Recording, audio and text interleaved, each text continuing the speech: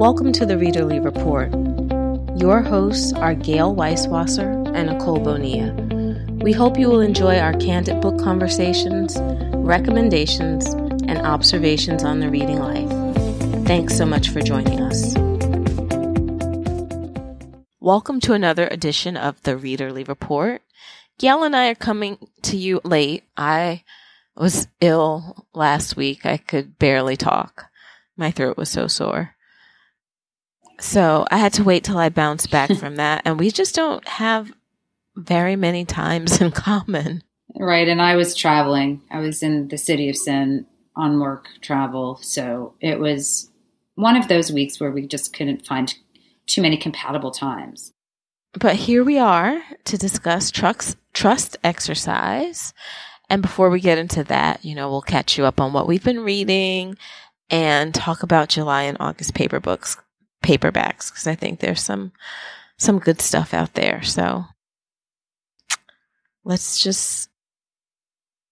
So if you're not interested in the trust exercise discussion, or you still want to read it because there will be spoilers this time, we will give you a heads up before we launch into the trust exercise discussion, but there'll be plenty of other book-related content until we get there. So stick around for the first half of the show, and then if you want to bail on the book club, we'll let you know when it's coming. It's been a while. Nicole, tell us, what have you been reading? I feel like I'm reading the same things. Remember, I was just slowly downloading several books. I'm still reading Three Women. I'm in the last 25% of it.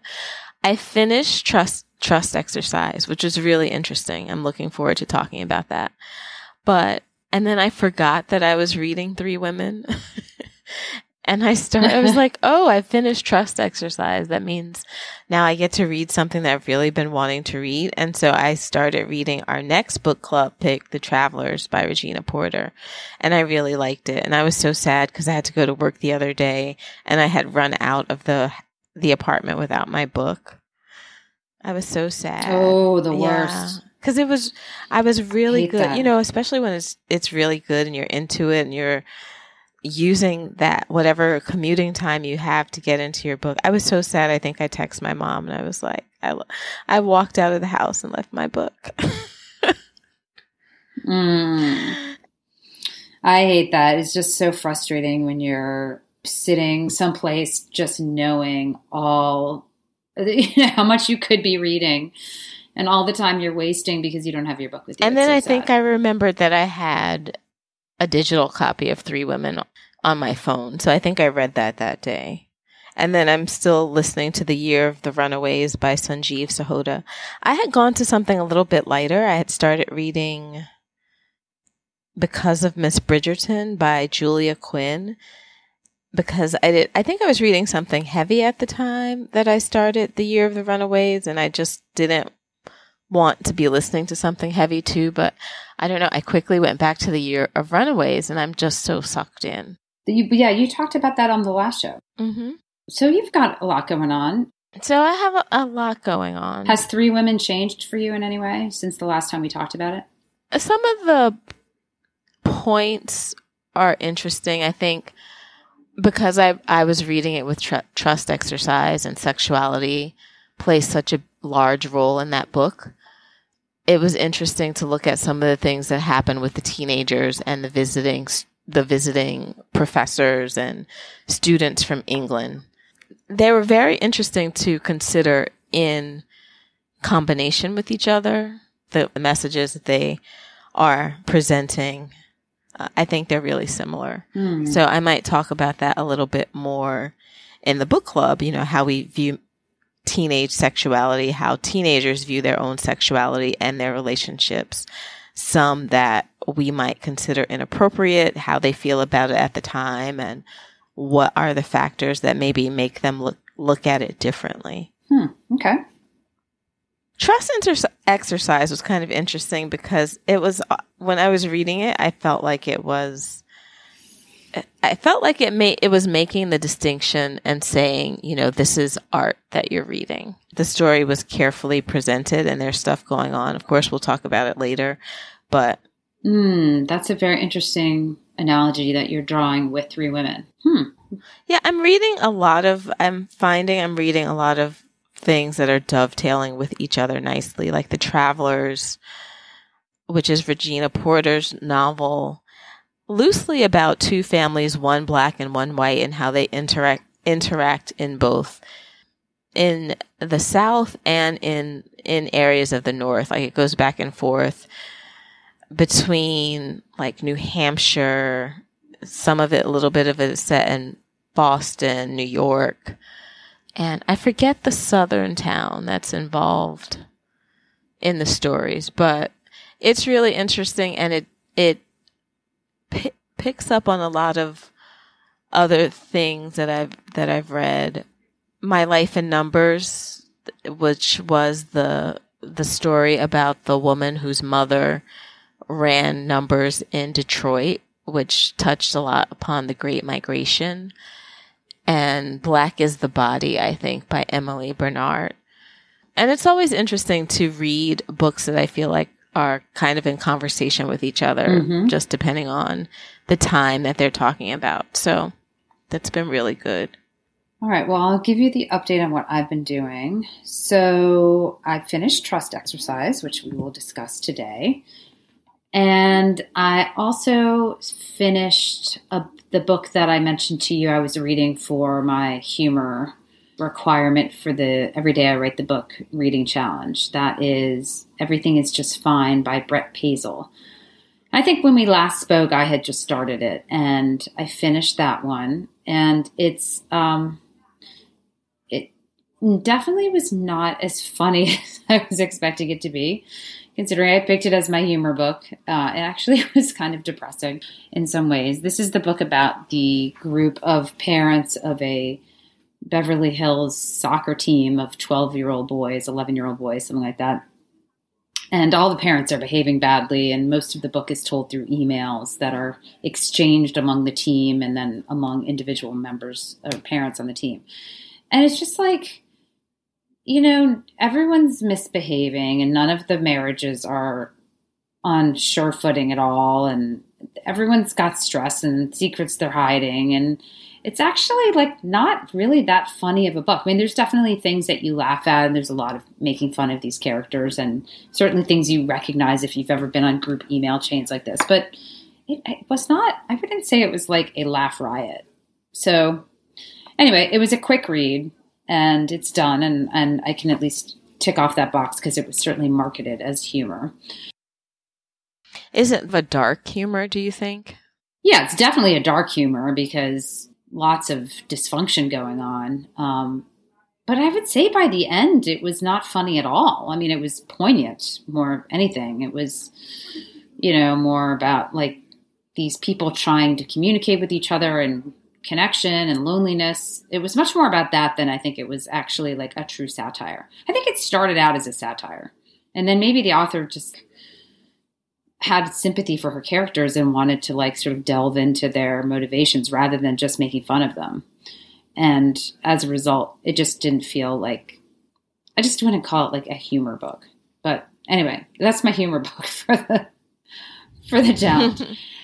And let's see. So those two are done. And then I started The Bookish Life of Nina Hill, which is a light read about a woman who works in a bookstore and is very much an introvert with lots of kind of routines and, things in her life that she likes to do. And then, of course, everything gets kind of upended and new people come into her life and sort of cause her to reevaluate her routines and stuff like that.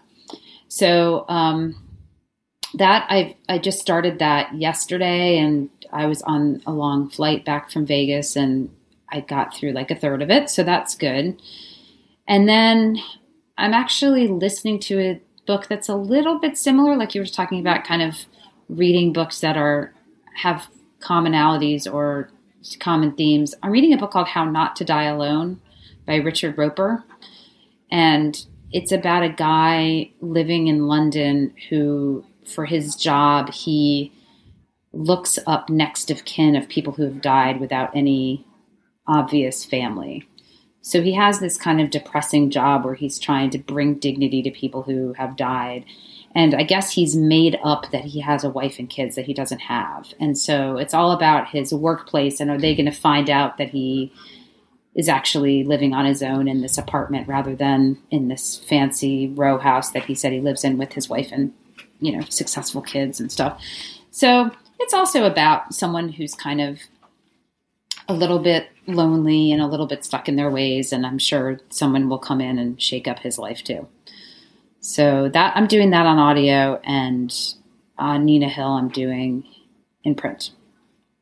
So I think that catches us up. Yeah. I'm trying to think if I forgot anything.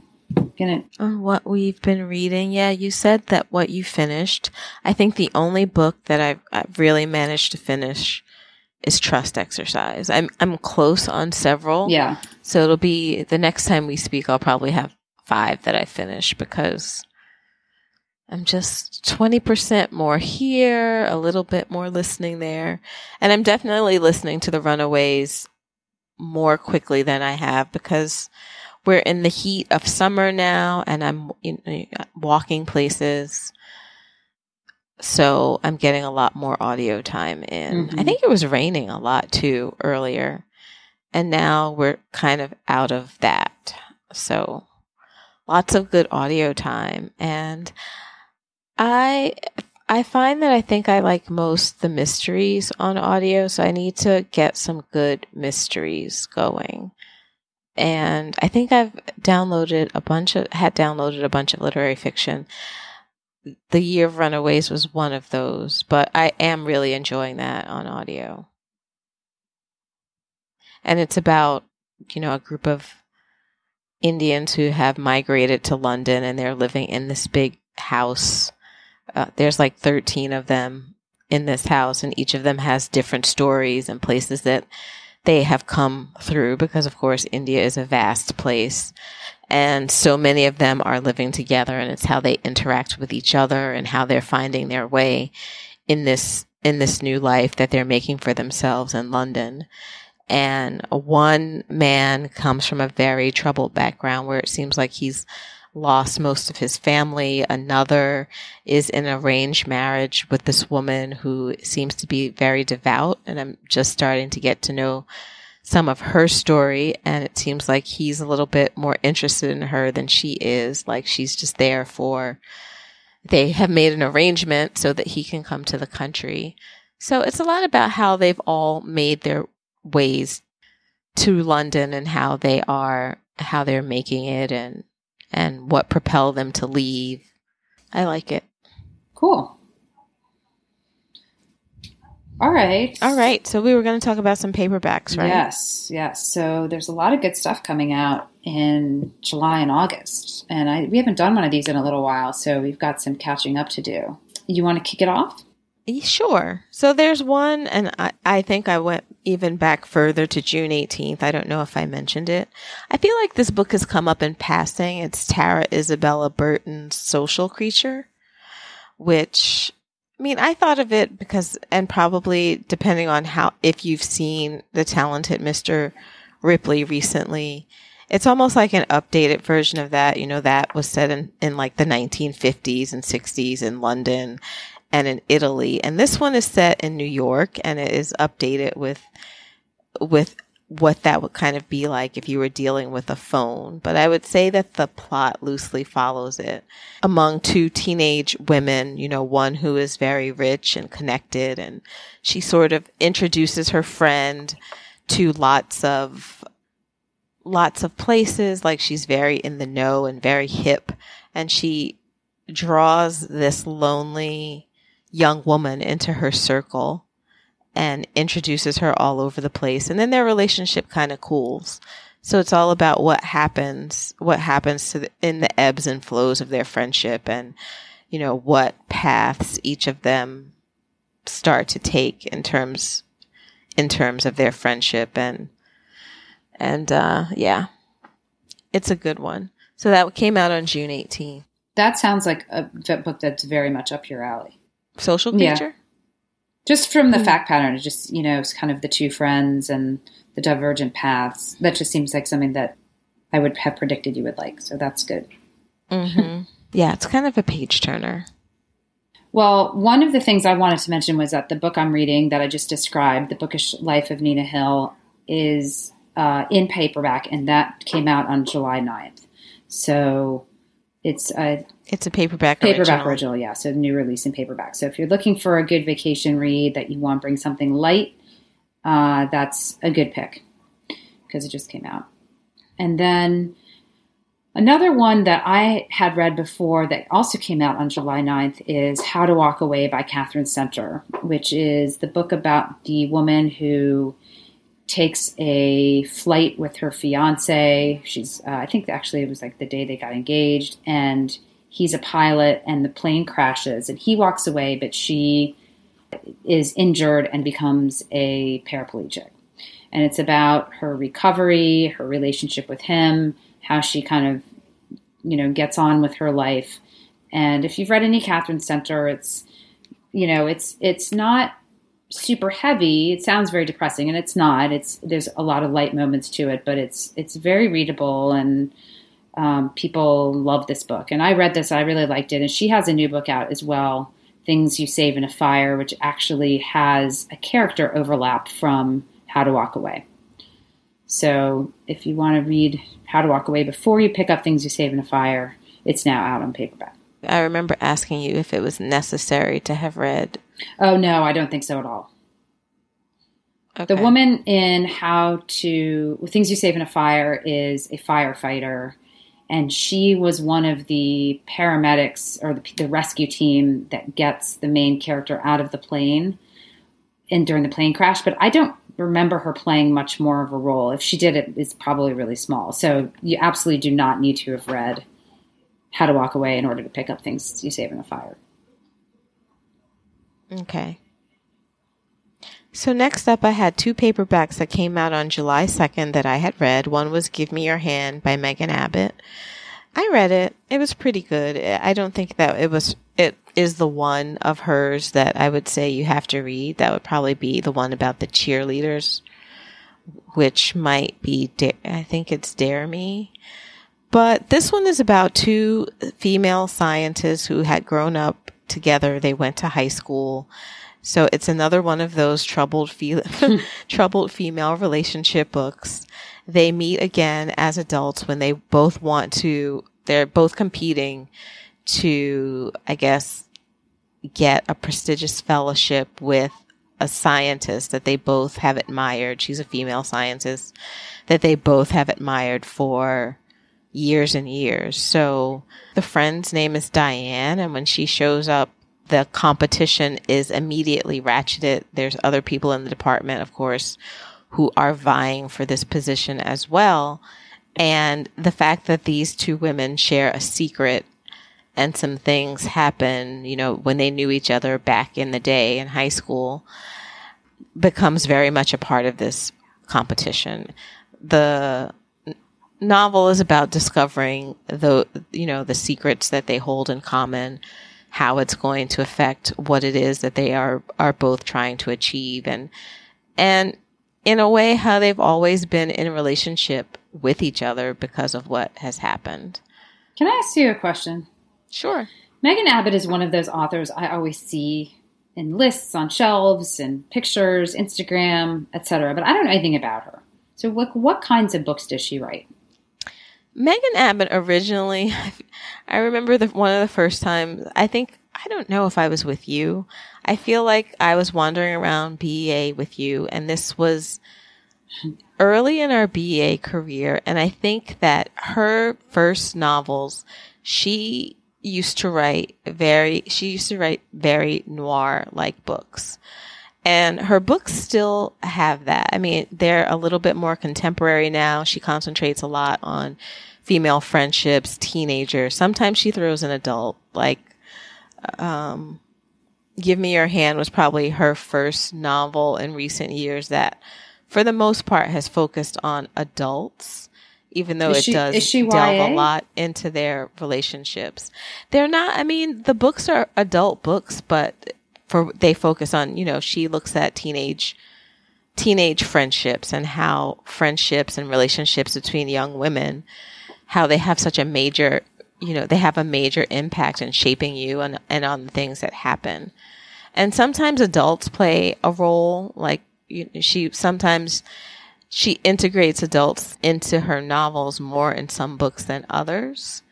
And I feel like she got more popular and more known when she made that switch, because when she was writing the noir novels, I don't know. I think it was one of those lines, how that people grab you and they just put you in a line and they're just like, here, you should get her book. And I think I had one of her books in that way. And the cover was just very old-fashioned, hard-boiled, I want to say. So I'm not sure, she could have had a readership back then. I definitely was not going to be her audience for that.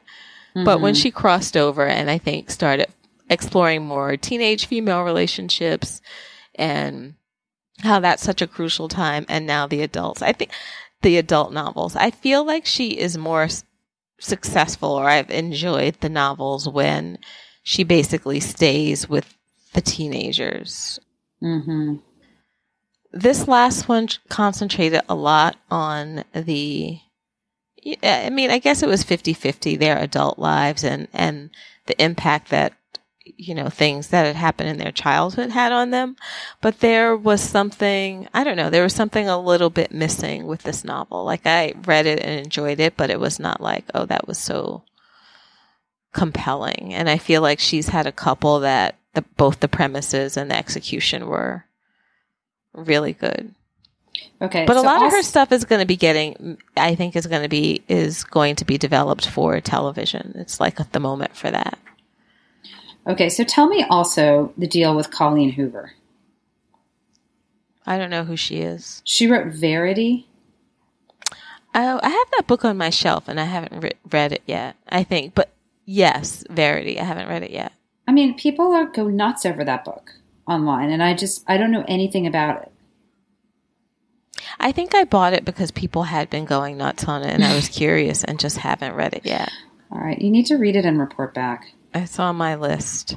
You're a guinea pig. I've heard warnings about it for pregnant women, like if you're pregnant or have kids.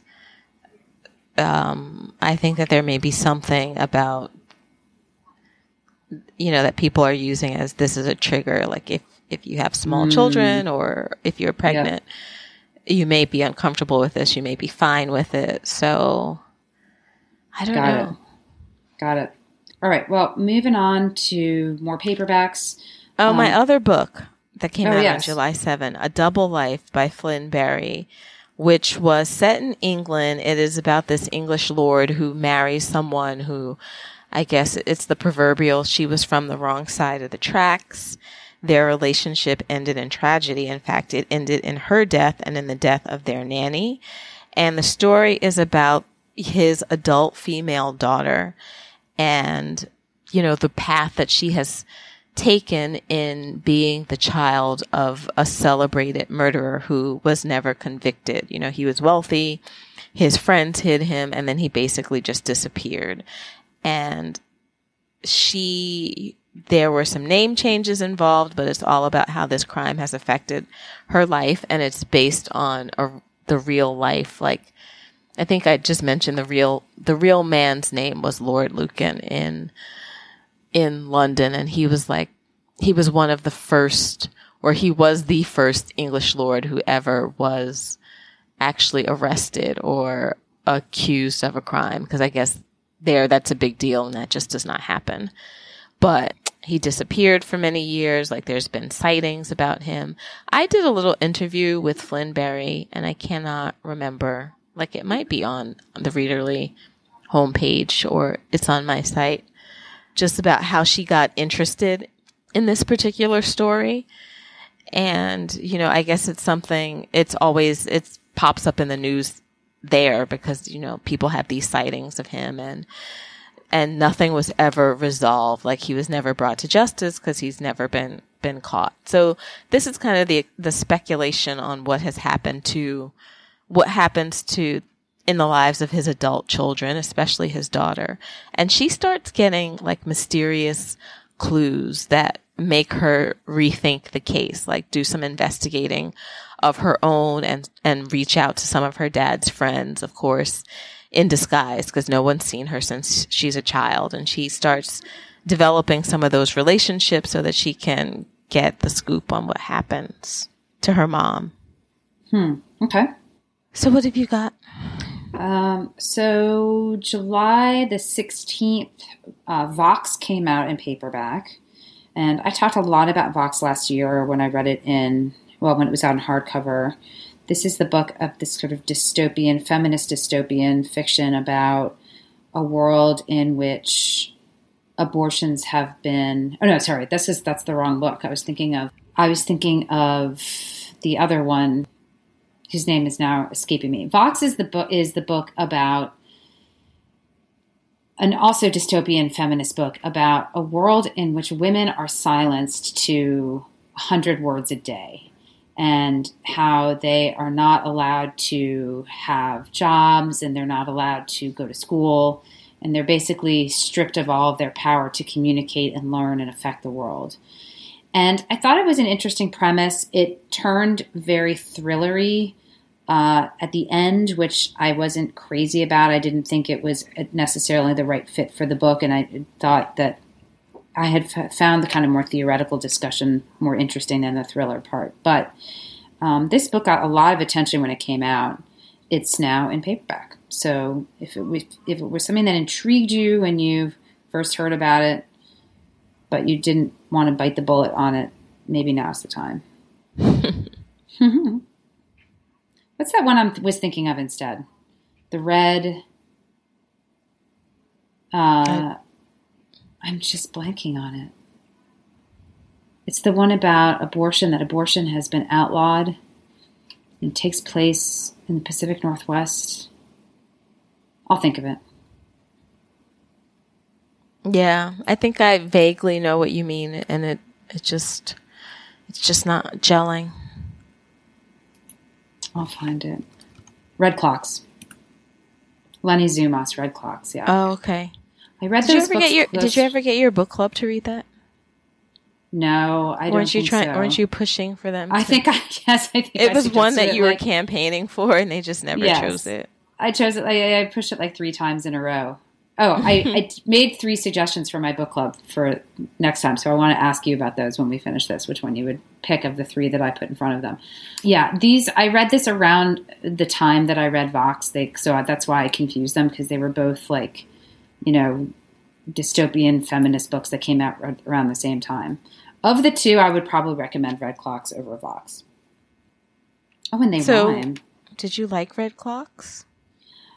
I liked it better. Or did it get thrillery too? It sounds like it's not a ringing endorsement. No, I liked Red Clocks. It did get more thrillery than I probably would have wanted. But Red Clocks was interesting because it was told through a couple of different perspectives. There was like a young woman, a high school student who gets pregnant. Then there's a woman who's trying to get pregnant. A single woman is trying to get pregnant and she can't. And she's coming up against this deadline where anyone who wants to get fertility treatments can't unless they're married. So the juxtaposition of those 2, then you have this woman who kind of lives out in the forest and is like a medicine woman. So she plays a role. She's connected to this because she can induce abortions through herbs. And I liked it because there were just a lot of perspectives. Oh, and then there was also a mom who had kids but was unhappy and having an affair. So you've got like all these different perspectives on motherhood and being female and what that means, and how the kind of oppression of this very conservative government has affected them all. So I liked that one better. Vox, I think Vox had an interesting premise, and very similar, which is this sort of male-dominated, like silencing of women and taking away their freedoms. But the thriller aspect of it was what really kind of did it in for me. So kind of like our last book club book. Yeah. The Farm. Yep. Yeah, like it starts out well, but then when it's like, a thriller. I don't know. Yeah, I don't know if like the author doesn't know what to do or doesn't trust that the book is entertaining itself on its own with I don't know. I don't know what it is. I don't know how to explain like what makes it turn, but there's just something that does for sure. Right. Okay. Yeah. Anyway, Vox, July 16th. And then another one that came out July 16th that I also didn't love, but read and you read as well, is Baby Teeth. That is newly out in paperback. Baby Teeth is the book about the possessed daughter who's torturing her mother and making her miserable and not letting on to the father that she is evil. And she's not letting on to the father that she can speak. Yes, right. She pretends she can't speak. She's mute. Yeah, she's mute selectively. She's mute with her mother. Yeah, I mean, it's sort of... Oh, no, she's mute with her father, I guess. Well, she's mute with both of them, but she communicates to the mother. Right, then she starts, like, talking in voices to the mother, and it was, it was popcorn. It was evil popcorn. And I don't know. I just felt like that book had something interesting, the underlying implications for marriage and loving your husband more than you love your child. Like, I feel like that lady went through it. Yeah. Or at least not wanting to let your relationship with your child affect your relationship with your spouse. Right. With your co-parent. Yeah, I think that's right. And that's the part that was interesting. But I don't know. In the end, I sort of got to the end of it. I was like, what was the point of that? Like, I mean, I was like, turning the pages and it was entertaining and disturbing and that upsetting. was an awful, awful book. And I told you that. You did. It's like there were some parts of it, especially when they are juxtaposing what's going on with her with the fact that she has like this serious stomach illness or something going on that is described in great detail, that there's basically a gaping hole or something in this woman's stomach. Oh, yeah, that she has all kinds of like Crohn's and digestive issues and yeah. Yeah. You're right. You warned me against that book and I still read it. And I didn't love it. Right. So anyway, yeah, it was just so graphic, I think, which was why it was so hard for me to read, like, yeah. Mm-hmm. Absolutely. So the rest of the ones I have, at least 3 of them I know you've read, and I have not read any of these 4, and 3 of them I know you have read. So I don't know if you want to talk about them or if you want me to just tee them up for you and then you can weigh in because you have way more to say about them than I do. So they're ones that I've read? Yeah. Okay. The one is the 2 Lila Bennett's that came out July 23rd. Oh, which I loved. Which you loved, and which I have, and which I sent to you in print, so you now have it in print. And Nicole gives that one 2 thumbs up. Yes. Or I guess 1 thumb up, because it's only you. Well, I'll give 2 thumbs up. I'll give 1 per author. Okay. Oh, yeah, right, because it's written by 2. Yes.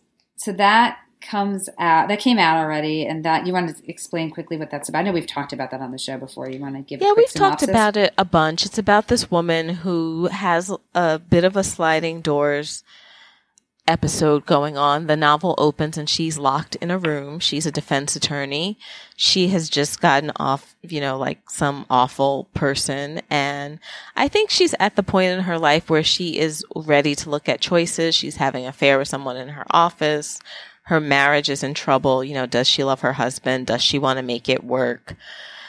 And in one life, I think she starts to make steps towards figuring her life out. And in the other life, she's been abducted and she doesn't know who, but someone has vengeance in their heart for her. And it's questionable whether she will make it out alive, but she's definitely trying to figure out who has held her and if it's possible for her to make amends or make an escape.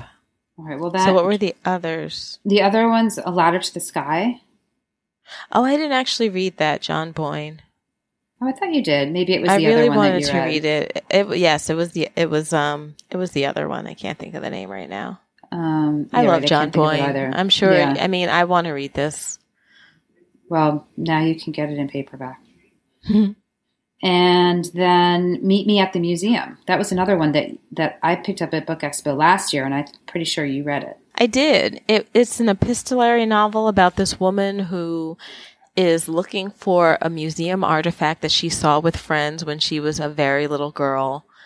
And I think she writes a letter to the scientist. She's just basically at a turning point in her life. And she reaches out because she has questions about this man, like this primitive man that was found, I think, somewhere in Scandinavia. And she has questions about his life that relate to her own, except for, of course, the scientist was quite, he was older when she was a young girl and he's passed on, but the curator at the museum where this artifact is held writes her back, and they begin a correspondence that lasts over years. And, so it's just about how they open up to each other and what happens when there is a break in their correspondence. So it's a little bit of a mystery. You wonder whether they will meet, like, how is their relationship developing? What is it developing into each other, and the conversations that they have, which are first very scientific and just based in fact and discussing the history of this artifact, how it branches out into them opening and developing from, what have been closed lives. So it's a really good story, really intricate. It is on the slower side. So it's not a page turner in that sense. And the letters are quite dense or intricate. So it's a slower, lovely, just slower story. Mm-hmm. I think that's it. The only one I had noted was one that I picked up at Book Expo last year, never read, but I've heard great things about it, called Virgil Wander. Did you ever read that one? No. Was that Leaf Anger? Yes. Yep. So I don't know much about it other than that people love it. And I remember it was sold. I think I went to an indie book. Yeah, I was there. Went to that panel. Right. And Isn't it a sequel? I thought this was like the sequel to this novel called Peace Like a River or something that had been out 7 or 8 years before. And I think people had just been clamoring for either a sequel to that story or something else in that universe. And I thought that this book was that. Oh, I don't know. It might be. Which made it less appealing to me because, I can't invest in 2 books. Yeah, right. Right. All right. That's all the paperbacks I have. Do you have any more that I didn't mention? I have a couple more. I'm going to mention them really briefly because I'm sure I've talked about them a lot. And if I haven't, I feel like they are covered all over the place. One was My Sister the Serial Killer by Oyinkan Braithwaite. The other is The Witch Elm by Tana French. Both I really loved. The Incendiaries, which I talked about recently, by R.O. Kwan, which was one of my best books of 2018, I believe. I really enjoyed the story. It is a bit intricate. It's one of those, there's things going on in this novel that make it slow. It's told from a bunch of different perspectives, and you have to, what is happening unfolds with the story. So it's not one of those, if you're looking for a straightforward plot, then it's not one that I recommend, but I really enjoyed it. I thought it was so good. And then just 2 more that I will mention briefly. The Silence of the Girls by Pat Barker, which was the retelling sort of Helen of Troy and how Briseis and Patroclus and Hercules were involved in that from the female perspective of what might have actually happened. That's coming out at the end of August. And then there's this book that I read that was time travel called Here and Now and Then by Mike Chen. And that was the one that was taking place in San Francisco. Right. And he had been stranded there and started a life, and then he's retrieved by his government agency from the future. And I guess it's only been a few months there, but yeah, he's built this entire life in San Francisco, and just how he navigates that change and what happens when his family back in San Francisco is threatened. So lots I've seen of good that stuff around. Yeah, lots of stuff. Lots of good stuff. All right. We'll give another update. There's a few more that I have yet to mention, but we can't mention it all because we have to get to our book club. Yes, we do. So this is the part where if you have not read Trust Exercise and you want to read Trust Exercise, that you should turn us off, sadly. Well, before you do that, I mean, Gail, why don't you give the setup? You can at least non-spoilery tell everyone what you think it was about. Ah, boy. Hard to say what it's about without spoiling it. So when Trust Exercise opens, we are in the 80s. Was it the 80s? 90s? We are in an unnamed city, and we are at a performing arts high school.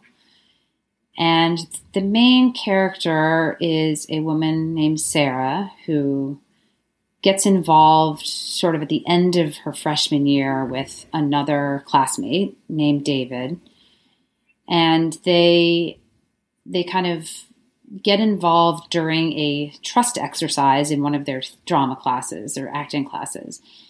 They stay in touch over the summer, and then school resumes, and through a series of kind of missteps and miscommunications, they basically break up. And the first part of the book tracks what happens to them over the course of the next couple years, and more Sarah than David, and about her life in high school and her friends and what's going on. And you kind of get this set up and follow these characters. And then about halfway through the book, the author makes a bit of a shift. And I think that's where I would say if you haven't read the book yet, maybe turn us off, because we're going to start to get into spoilers this way. So I'm going to give you a pause. Thank you so much for listening. It was great to have you. Catch us next week, and we will not have any spoilers. And happy reading. Okay, so for those of you who are sticking around, so the second half opens with a different perspective, and it's told with a different tone. It's sort of a little less literary and a little more kind of matter of fact. And you get to the perspective of somebody else, a character from the first half, who really played more of a bit role in the first half, but it turns out actually played a much bigger role in Sarah's life than we thought. Dun, dun, dun. Right. So, and as it turns out, so the first part of the novel was basically Sarah's fictionalized version of what happened, of some experiences that happened in high school with thinly veiled characters from her life. And not everyone has played the same role. Sarah assigns them different roles in her telling. And then the second part is told from her friend Karen, who is as Gail mentioned, is a minor character in Sarah's novel of the first half. But who Karen says she's actually this other character, Joelle, that Sarah had an intense relationship with. Right. Right. So when I say it's artistic and the book is reflecting on itself and what it means to be a writer and to write a novel and how we interpret experiences to ourselves, because it's really interesting the thoughts that Karen has about Sarah and what she's telling. And even Karen's reliability is in question throughout this entire novel. Like, we know that she's in therapy and she's always doing these exercises with herself and projections and trying to figure out what it is that she really means, to the point that I think it's a little bit muddied what role people played. Karen. Would you agree? Yeah, I would. And Karen / Joelle is angry at Sarah for things that happened, for the way she treated her in high school and the way she portrays their friendship. But she's also angry at her for things that happened in high school. Like, she's been mad at her all these years. So that when Sarah writes this book about what happened, so maybe we didn't mention that. So when the second half opens, Karen is waiting for Sarah at a bookstore where Sarah's doing a reading, and she's reading from her latest book, or maybe it was her first book, I can't remember. And the book is basically the first half of this book. So she's now published this as a book. And Although not quite because, well, no, I guess it is. And It's a published book, but then we discover that Karen has not. Well, Karen has read the book, but David, and it's explained to us that these are not their real names. Right. And they're fictional versions of some things that have happened. So David has not read the book, and he is this handsome, charismatic freshman that goes on to date seniors, and he does quite well for himself, it seems like, at the expense of Karen. And the teacher, he was kind of interesting because I really was not sure what his story was by the end and who tells the last part of the book. Now, I know, Gail, you had said that you were going to reread that last bit.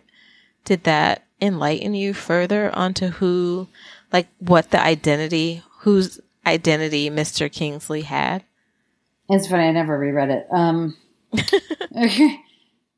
You're like, no. No. So this is total spoilers. This is literally the last 10, 15 pages of the book. So the last part, the narration then shifts to another young woman who is, or at least it becomes about another young woman who it turns out is the daughter of Joelle/Karen, who was given up for adoption and whose father was this British man who was a visiting professor at the time. Right. Basically blew off Karen after she had flown all the way to England to see him. But as it turns out, she was pregnant already with his baby. So who is it that she goes to see in the end? Is it Kingsley? The man known as Kingsley, the man known as the professor from the beginning? Yes, I thought that was him, but it seems like in Sarah's book called Trust Exercise, so both the first and the second part of the book, from both Sarah and Karen's perspective, were labeled as trust exercises, which is an interesting thing because, I think it too relates to the audience. How much do you... Karen tells you that she's working through therapy and she has different ways of seeing things that she doesn't know it's accurate and everything. She has such a very detached character that she's always saying things like, I analyze everything so much and maybe this is a way that I looked at it because of this, that, and the other. So how fully you trust her, like this whole book is a trust exercise in how fully you trust anyone's version of events. Mm-hmm. And then Karen says that Sarah's version of events is fictionalized. But she also makes the point that trust exercise that we read, the first part, which is the novel, is only half the story. So we really don't see how Sarah wraps it up and how these characters change or grow or what conclusions that she's drawing, because our view into that life stops abruptly. Mm-hmm. And Karen's relationship with her mother is very troubled. And the relationship that Sarah has with Karen's mother, even though Karen is sort of Joelle, I don't know. It's confusing. The book is very confusing. As I talk about this, I'm just like, So yeah, she meets Karen's mother at the end, but if Karen was not Karen but Joelle, then was it some other mother? Was it some other relationship that we were supposed to be looking at that was so problematic? Because the mother in Sarah's version of the book in the beginning really takes care of Sarah at a crucial moment for her. Right. Sort of the plot machinations and ambiguities aside, I just didn't, and I sort of get what you're saying. I think that you've done a nice job of sort of guessing at what the author was trying to do here, which is this whole notion of trust and trusting a narrator or trusting a version of a story and all of that. I just didn't actually like reading this book that much. Like, it's not that long. It's 260 pages. Yeah. And I found it hard to get through. I was not compelled to go back to the pages. I was not engrossed. It was a chore. I mean, I read it because we read it for book club and we, had a deadline of when we were going to talk about it. And that's what propelled me through. It was not because I was like, I've got to get back to this book and find out what happened. I think it was... Did you discuss it with your book club yet? No, Monday. So on Monday, I'll get some more perspectives on it. And, it's the kind of book that I feel like wins awards and gets amazing reviews and ends up on top 10 lists from like print reviewers. But I don't know if it's like, for me, it was not like a great, enjoyable read. And I don't think that I necessarily shy away from challenging reads or serious literary fiction. Like I can think of plenty of literary fiction that I've really enjoyed, that I've wanted to get back to and has not felt like a chore. Oh, Gail, you don't have to show us your literary fiction credentials. It's okay if you didn't. I mean, I think that we discussed plenty of it on the show. I just think this one, for me, I don't know, didn't really do left it for you me. cold. Yeah, left me cold. Well, it's a very intellectual book. I think I get what you say. It's not like it's a fun read. And I think I approached it was, like I said, okay, so she's approaching this. It became very, very clear right away that she's approaching this with there is an artifice here, and this is ART. Even in the beginning, Mr. Kingsley is talking about the difference between theater and how it's really spelled TRE at the end as opposed to ER. It's just very like, okay, we're talking about this is going to be structured in such a way that you have to think about it or whatever. And so it was more like an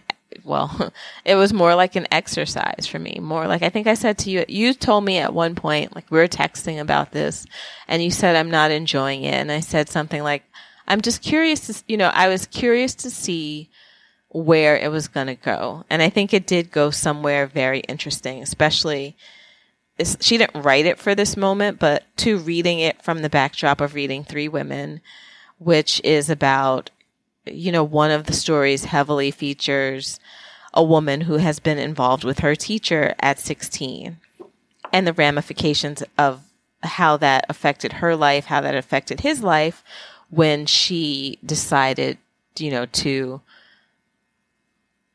say that the act perpetrated upon her when she was a 16-year-old and he was in his late 20s and with a family was a crime.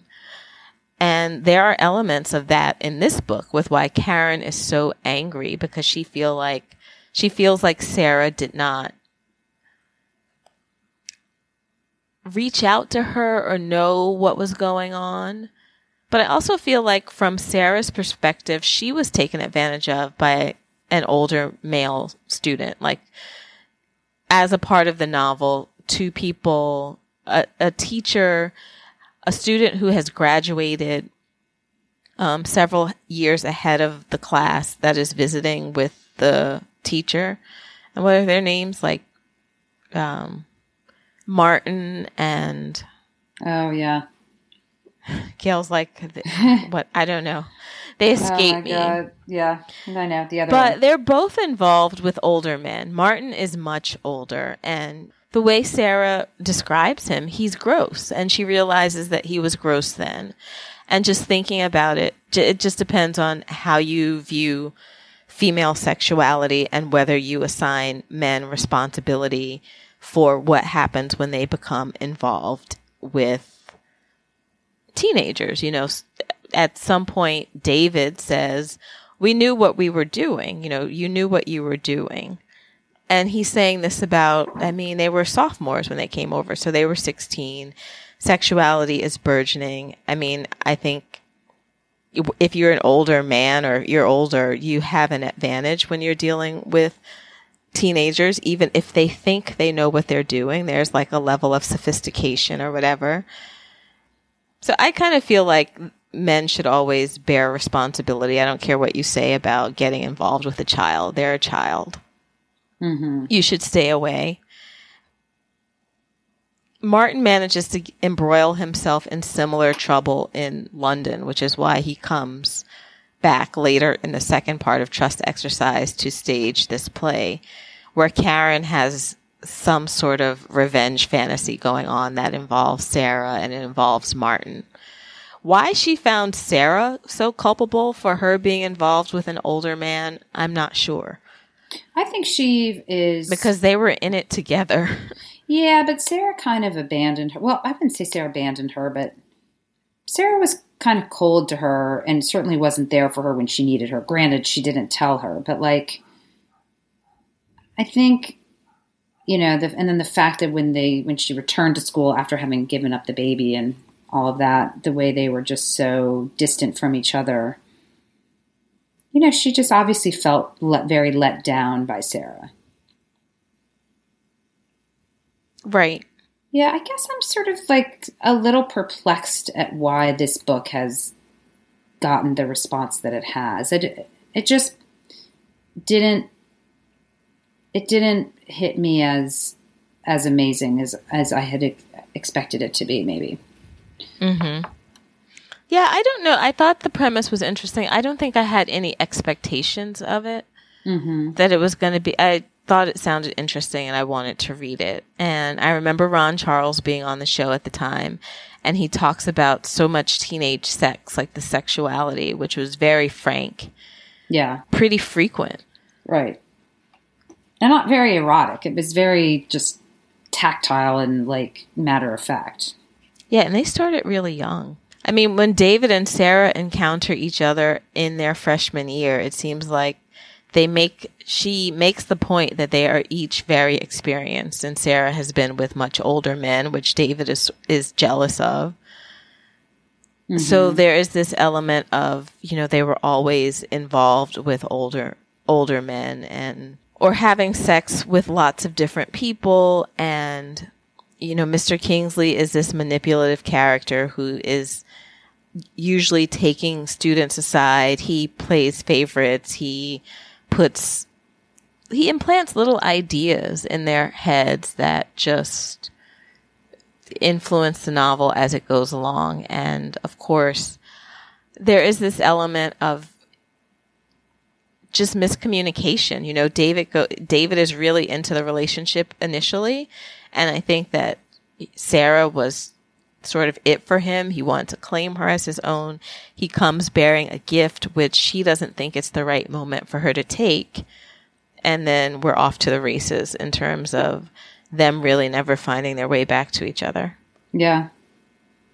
So, definitely interesting. I think I'm going to finish with this comment. I have a feeling with this book, I'm going to like it more as time goes on. Right. As I get more distance from the actual experience of reading it and I start to really like think about the issues. Yeah, think about what she constructed. I think for me, what I'm most impressed by, I guess, is just the construction of the book.